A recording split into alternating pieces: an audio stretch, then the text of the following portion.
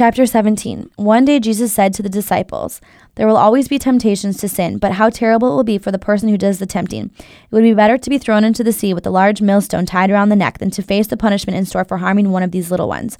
I'm warning you, if another believer sins, rebuke him. Then if he repents, forgive him. Even if he wrongs you 7 times a day and each time turns again and asks forgiveness, forgive him."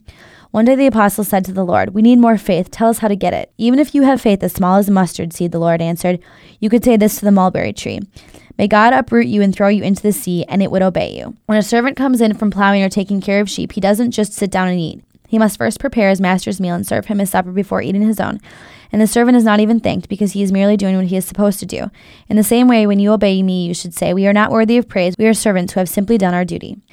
As Jesus continued on toward Jerusalem, he reached the border between Galilee and Samaria. As he entered a village there, 10 lepers stood at a distance, crying out, "Jesus, Master, have mercy on us." He looked at them and said, "Go show yourselves to the priest." And as they went, their leprosy disappeared. One of them, when he saw that he was healed, came back to Jesus, shouting, "Praise God, I'm healed." He fell face down on the ground at Jesus' feet, thanking him for what he had done. This man was a Samaritan. Jesus asked, "Didn't I heal 10 men? Where are the other 9? Does only this foreigner return to give glory to God?" And Jesus said to the man, "Stand up and go. Your faith has made you well."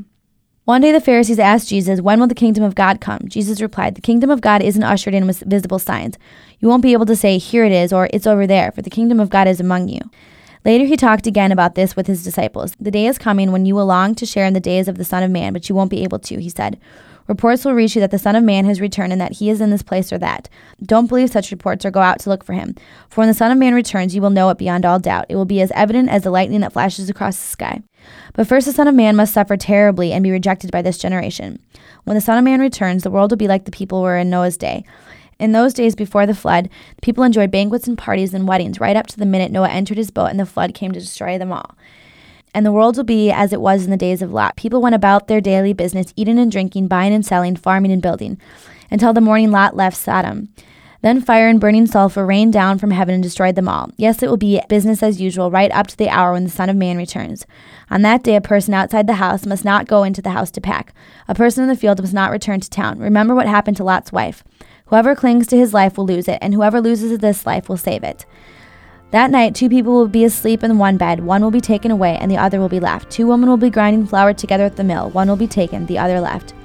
"Lord, where will this happen?" the disciples asked. Jesus replied, "Just as the gathering of vultures shows there is a carcass nearby, so these signs indicate that the end is near." One leper was told, "Stand up and go. Your faith has made you well." Where do you go when things get tough?